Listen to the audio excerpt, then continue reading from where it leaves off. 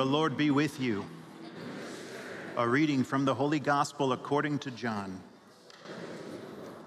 On the evening of the first day of the week, when the doors were locked, where the disciples were for fear of the Jews, Jesus came and stood in their midst and said to them, "Peace be with you." When he had said this, he showed them his hands and his side. The disciples rejoiced when they saw the Lord. Jesus said to them again, "Peace be with you. As the Father has sent me, so I send you." And when he had said this, he breathed on them and said to them, "Receive the Holy Spirit. Whose sins you forgive are forgiven them, and whose sins you retain are retained." Thomas, called Didymus, one of the 12, was not with them when Jesus came. So the other disciples said to him, "We have seen the Lord." But he said to them, "Unless I see the mark of the nails in his hands and put my finger into the nail marks and put my hand into his side, I will not believe." Now a week later, his disciples were again inside and Thomas was with them. Jesus came, although the doors were locked, and stood in their midst and said, "Peace be with you." Then he said to Thomas, "Put your finger here and see my hands. Bring your hand and put it into my side, and do not be unbelieving, but believe." Thomas answered and said to him, "My Lord and my God." Jesus said to him, "Have you come to believe because you have seen me? Blessed are those who have not seen and have believed." Now Jesus did many other signs in the presence of his disciples that are not written in this book. But these are written so that you may come to believe that Jesus is the Christ, the Son of God, and that through this belief you may have life in his name. The Gospel of the Lord.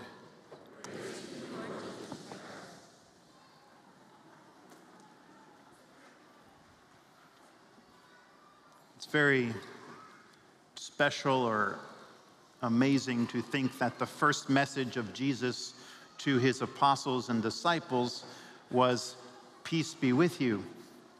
He had been abandoned by them.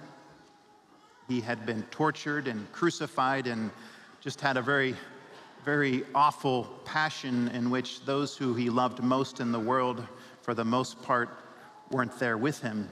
And yet Jesus comes to them as he comes to us today and says, despite the past, despite what perhaps you've done, my message to you remains the same. Peace be with you. We're celebrating Divine Mercy Sunday, a special saint that's involved with Divine Mercy. Her name is Saint Faustina from Poland. And she had a special revelation of Jesus, the Jesus that you see here on my vestment, Jesus who also appeared to her in this image of mercy, which is God's tender love for us that touches our human weakness. We could celebrate God as all-powerful or omniscient or just many other the attributes of God, but today we glorify the fact that he's a merciful, loving Savior. I have a painting for you today that depicts the experience of the apostles and the disciples not recognizing Jesus at first. This is Rembrandt's painting. He's from the 17th century Dutch painter. One of the things Rembrandt started to do after the Renaissance, we're moving on in art, and you start to get art for art's sake and art where he wants to paint truly what he saw and not just paint things in a symbolic way, which meant a lot of the wealthy patrons that asked for their portraits were often a little bit let down because he wouldn't make them look prettier or more handsome. He would just paint them as they were. He kind of was beginning a type of realism.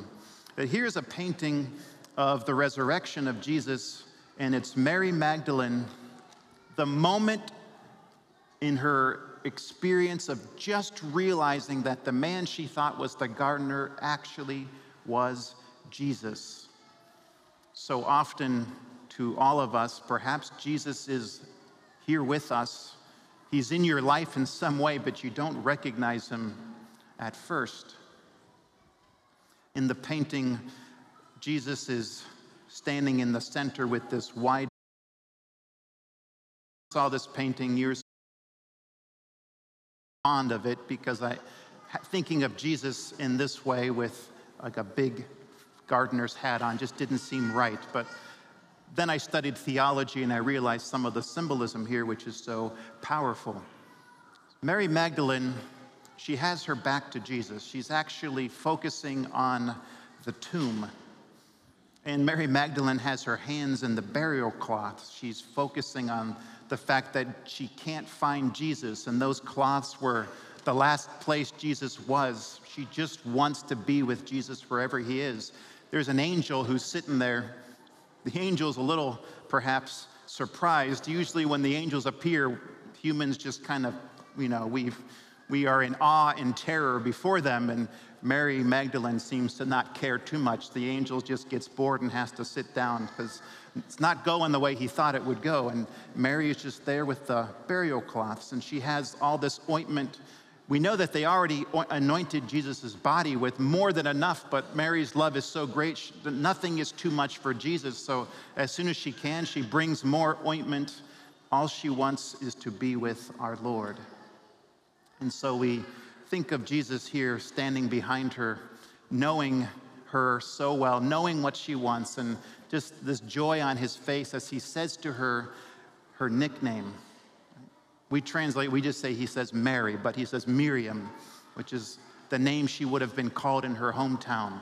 She hears that voice and she turns around and her face is just recognizing this is Jesus. The light from the sun is passing through Jesus and it lands on her face where she's finally realizing the shadow is taken away by the light of Christ. This is Jesus the gardener. I want to talk about the Bible meaning of the gardener. Who was the first gardener in the Bible? In Genesis chapter 2, we read that God planted a garden in Eden. God made this creation a beautiful place for us. By sin, we destroyed that place. By sin, we had to leave that beautiful place.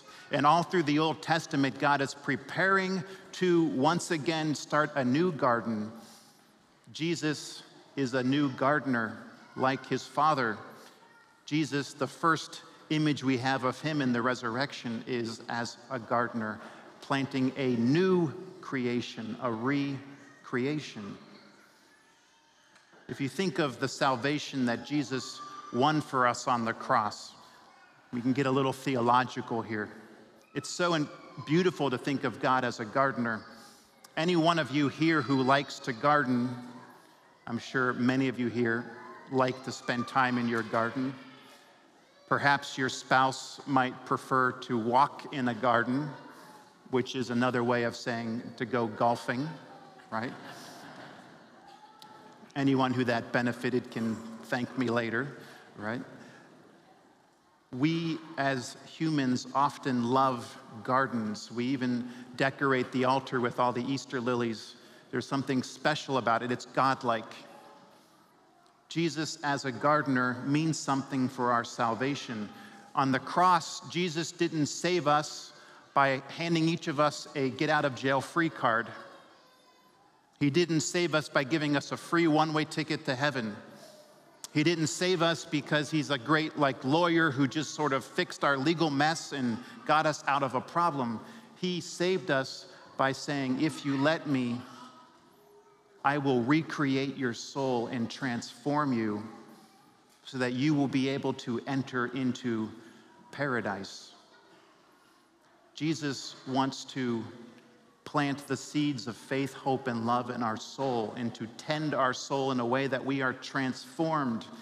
God's grace doesn't just whisk us off to heaven by the back door. We become children of God at baptism. We are fed by the body and blood of Jesus that moment we made our first communion.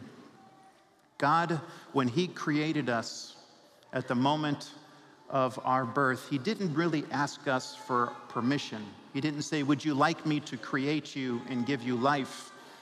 We recognize that only later.